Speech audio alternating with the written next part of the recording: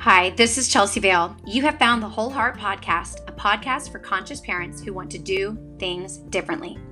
Parenting the Whole Heart Way is about love, connection, play, and raising our children naturally.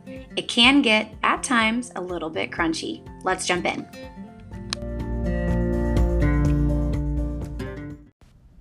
I'm very excited about this next season for you guys.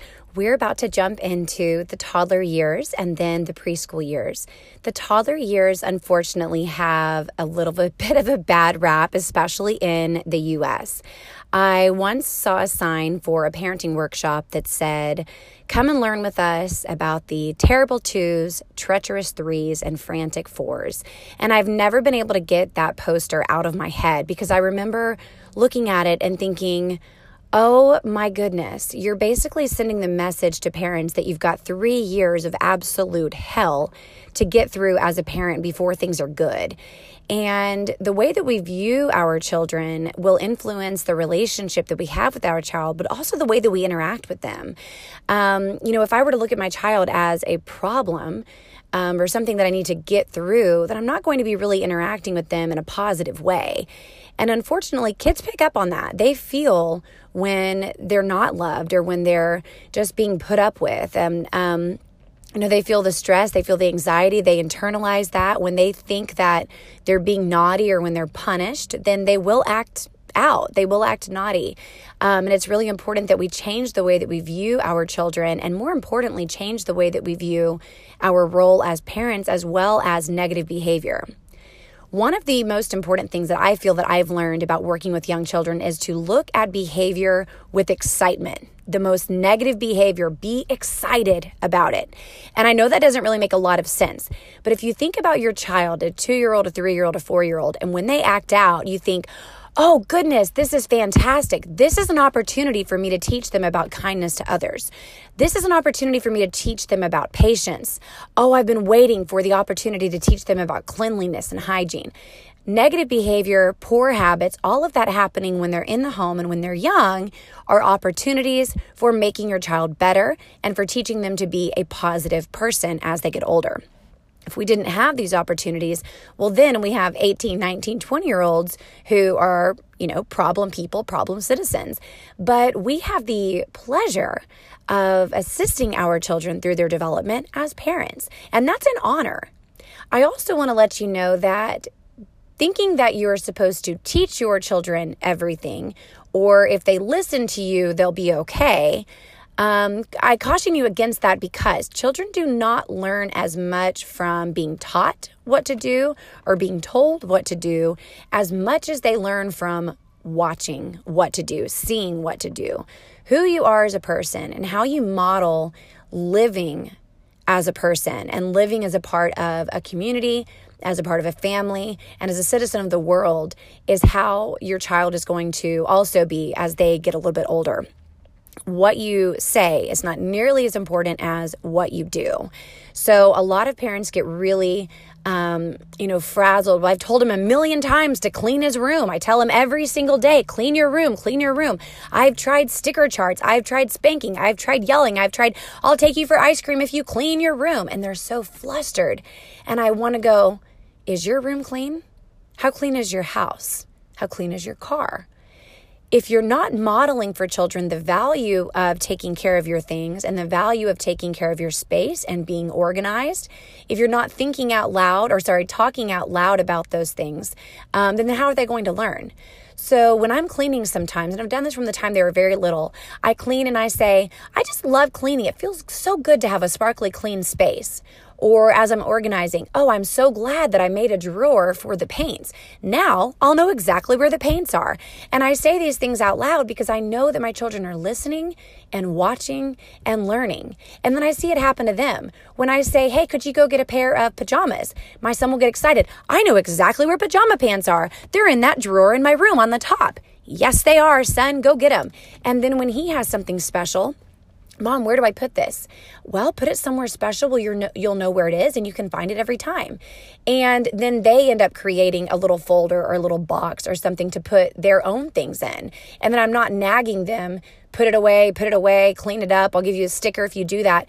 Because what's happening is an intrinsic reward. When they can easily find something, it's because of something that they did, an action that they took. And they learned that from modeling.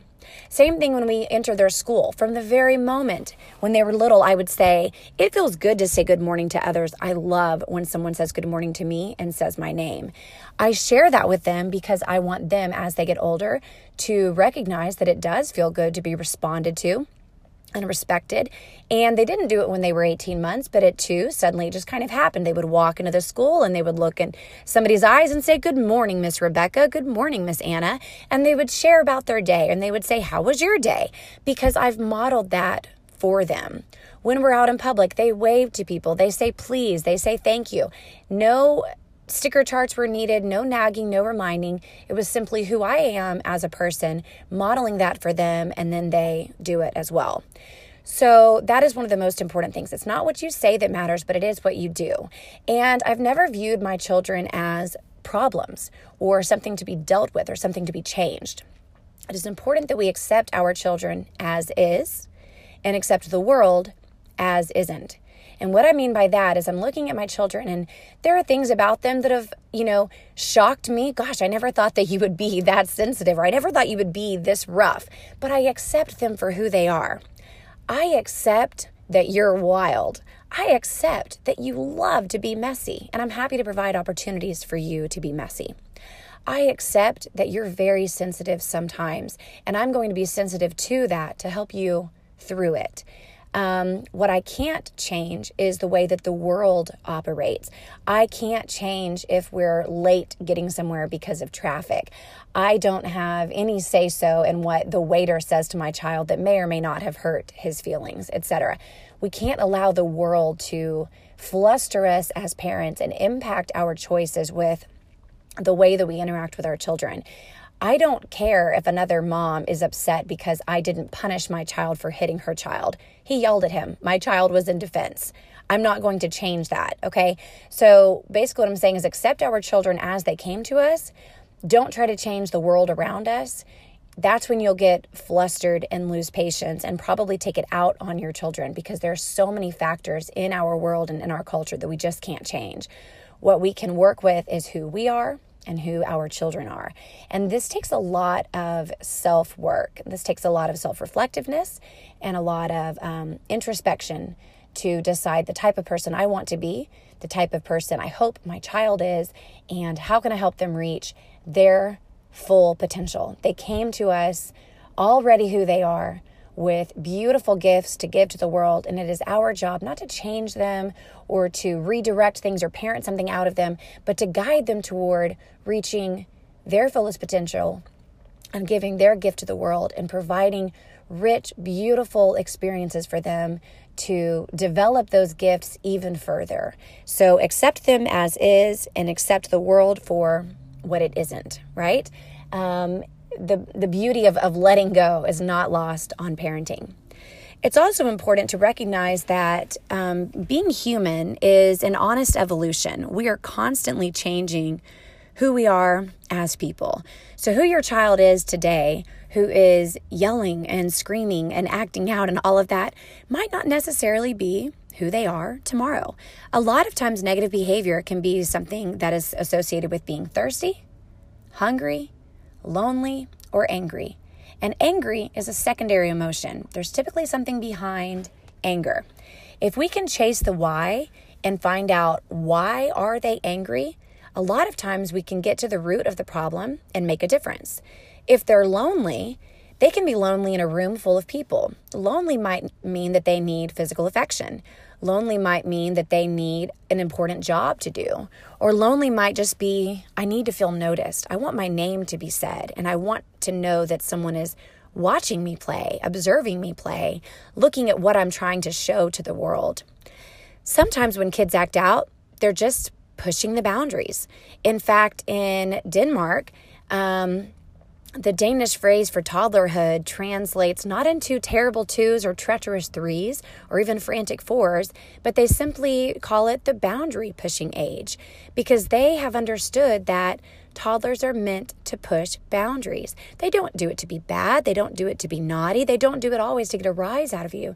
They do it to see what will happen if I do this, to test the security, to test, this person says they love me no matter what. Will they love me if I spit my food? Will they love me if I hit a friend? Will they love me if I don't share my toy? How far does this love go? Am I lovable even when I don't clean my room? It's their natural want to see how far does this love go? Or what will happen if I do this? You're telling me this is bad, but what's the consequence? So it's important for us to allow consequences to happen.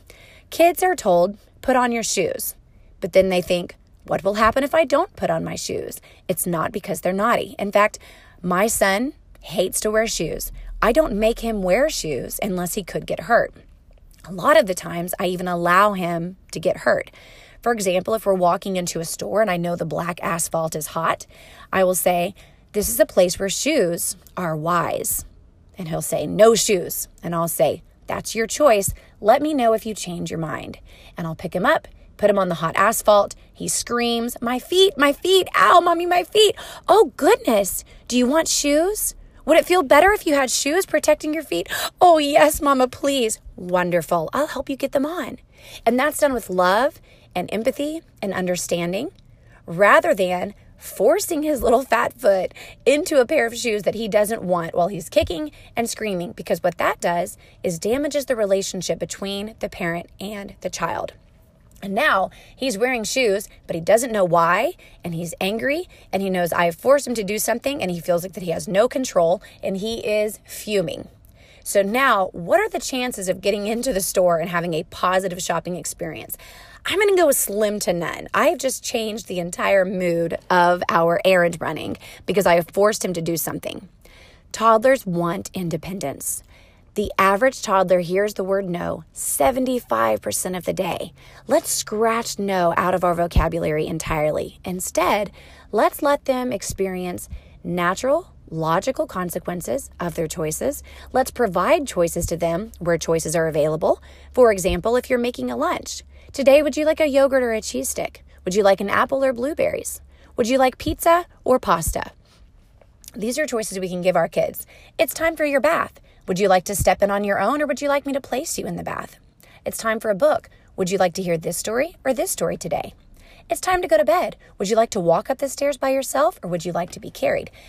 By giving choices where choices are appropriate, we are giving our child a sense of control and an opportunity to make decisions. And then when you let them know this is not a time where you get to make a choice, they're more likely to comply because they love you, they respect you, and you've been working as a team through a lot of other decisions. Also remember that every day is going to be very different. And as parents, when we practice patience and empathy and understanding and respond to our child's needs to have control, we're modeling that for them, and we're giving them an opportunity to practice resilience and bounce back. Yesterday, my son was having a hard day. He was acting out over and over and over again. And I was simply saying, today's a rough day for you, and I would walk away. Today's a hard day. I'm going to put you in a room to cool off. And doing things like that, I was very calm. And at one point he said, I'm so angry, I'm not even going to eat dinner with you. And I said, that's okay. I understand that. I know that you're angry. I'd love to see you if you change your mind. And I went to the kitchen and I cooked. And he screamed and he yelled and he threw toys. And I just kept cooking. And I trusted that he had the ability to cope and to calm and to bounce back, because I have modeled that for him from the very beginning. And sure enough, he comes walking down the stairs and he said, I'm sorry I got mad. I said, it's okay, baby. I love you so much. I get mad too sometimes. And he said, yeah. And I said, would you like some love now? And he said, yes. And he put his arms up and I picked him up and I loved him and held him and kissed him. And I said, I love so much when you're sweet, but I also understand when you're mad. Are you ready for food? Yes. And I put a plate in front of him and he sat down and he ate and we had a wonderful evening. It could have been very different had I put him in timeout, had I yelled at him, had I punished him, had I told him how he was coping with his anger was wrong. He threw a bunch of toys but he wasn't hurting anyone. He wasn't hurting himself. He wasn't hurting the home. He wasn't hurting anyone. And I've been so mad before that I just wanted to throw things, and I have, and it felt good, and it fixed what was happening inside. If he were to hurt his brother or something like that, I would have intervened and let him know a more appropriate way to deal with his anger. And we'll jump into some limit setting and things like that further down the road. But right now, this episode is really just about understanding who our children are and what they need from us. And the most important thing they need from us is love and patience and understanding that things are hard. And they need us to be a thermostat, not a thermometer. A thermometer rises with the temperature of the room, but a thermostat monitors the temperature of the room. When my children are extremely angry or upset or sad or flustered, I try to be incredibly calm. I try to provide equanimity in all instances. If they're really sad, I try to pick up the happiness just a little bit to bring them that way. I'm kind of the gauge for the energy for my children, and that's what you are as a parent.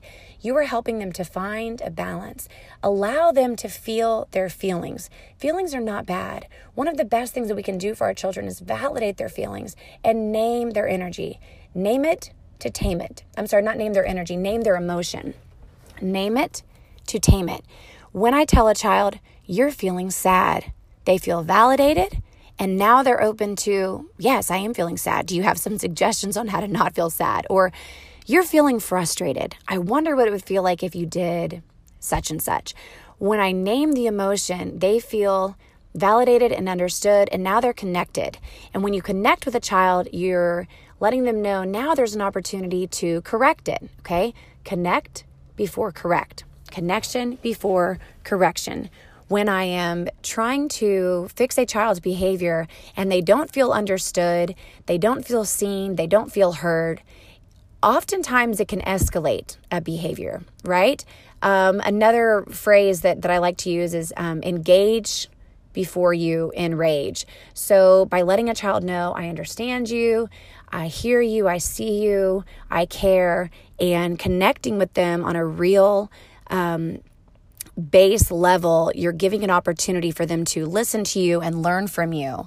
And that's very valuable. We've got to tap into our child's emotional self before we can ever reach the mental, spiritual self and the logical self.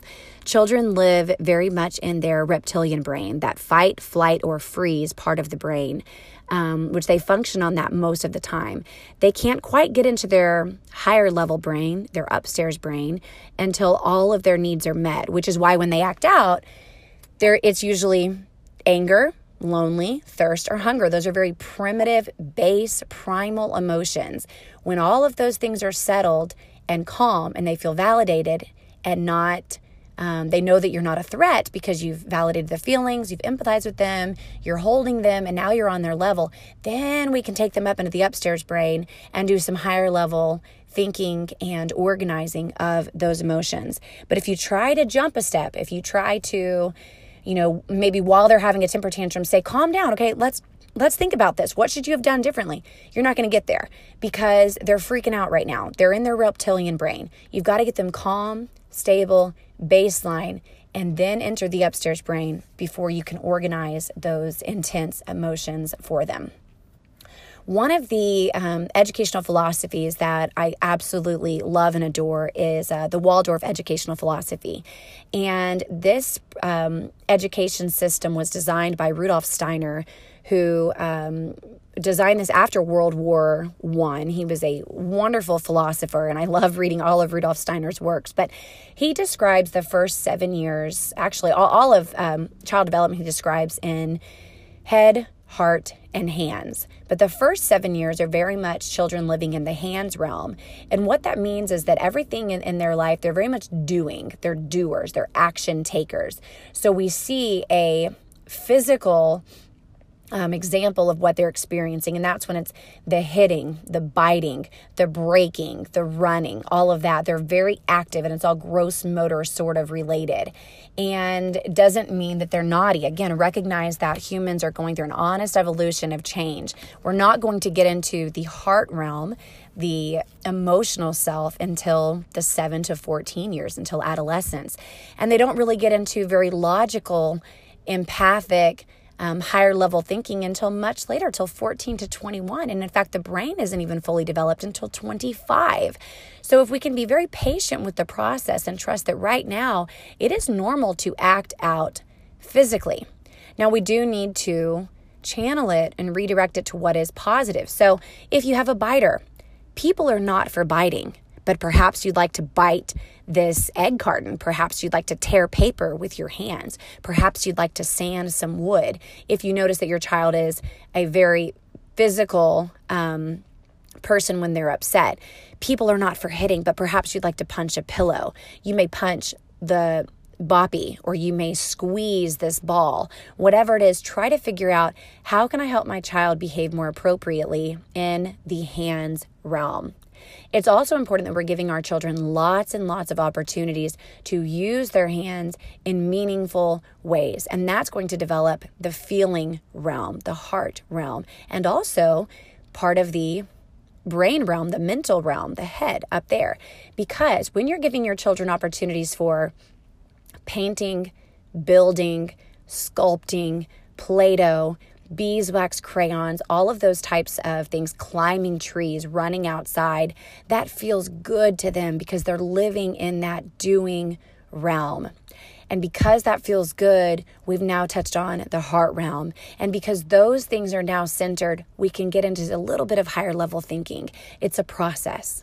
But knowing that children are not just physical beings, but they're also spiritual beings and mental beings, and looking at them as beautiful, developing, small humans rather than infants who need to be changed, we're able to interact with them in a much more patient way. We can be patient with the process, excited about negative behavior because it's an opportunity for learning, and tap into deeper parts of ourselves that might be influencing our parenting styles. Why can't I be calm? What is it about me that's being triggered by my child's misbehavior? What is it about what's happening in the world that is causing me to be angry with my child? That's all conscious parenting. Being aware of who we are and how who we are in the world we live in influences our behavior with our children, helps us to interact with our children in a much more positive and effective way. I know this episode has really been a lot of information to get into. I get so passionate with teaching people how to understand young children and how to look at them. And we're definitely going to get into this, the really nitty gritty of child development. But in the next episode, I'm going to be sharing more things that you can be doing to manage your child's behavior in a very positive way. Some tips and tricks, very easy to apply in the home and on a day-to-day basis, that encourage healthy development mentally, physically, spiritually, and how to connect with your child on a very real level. Because when we're connected with our child, when the relationship is at the core and we're empathizing with them, the negative behaviors kind of drop away, and our patience as a parent increases because we're enjoying being a parent so much more, and we're loving our children in a very real way and understanding one another. And it's just really beautiful. And I'm excited to be getting into some more of these topics. So if you've not already subscribed, please do so. We're just about to get into some really, really, really good stuff. I'd love to hear from you as well. So if you'll give me a 5-star review on Apple Podcast and give me a comment, what you like, what you don't like, feel free to shoot me an email, Chelsea@joinwholeheart.com, and let me know what you'd like to learn more about. I'm happy to answer your questions on an episode, or perhaps even take an interview with you if you have a very specific need that you'd like addressed with your actual child. But please subscribe to the Whole Heart Podcast. Thank you again for listening. Be well.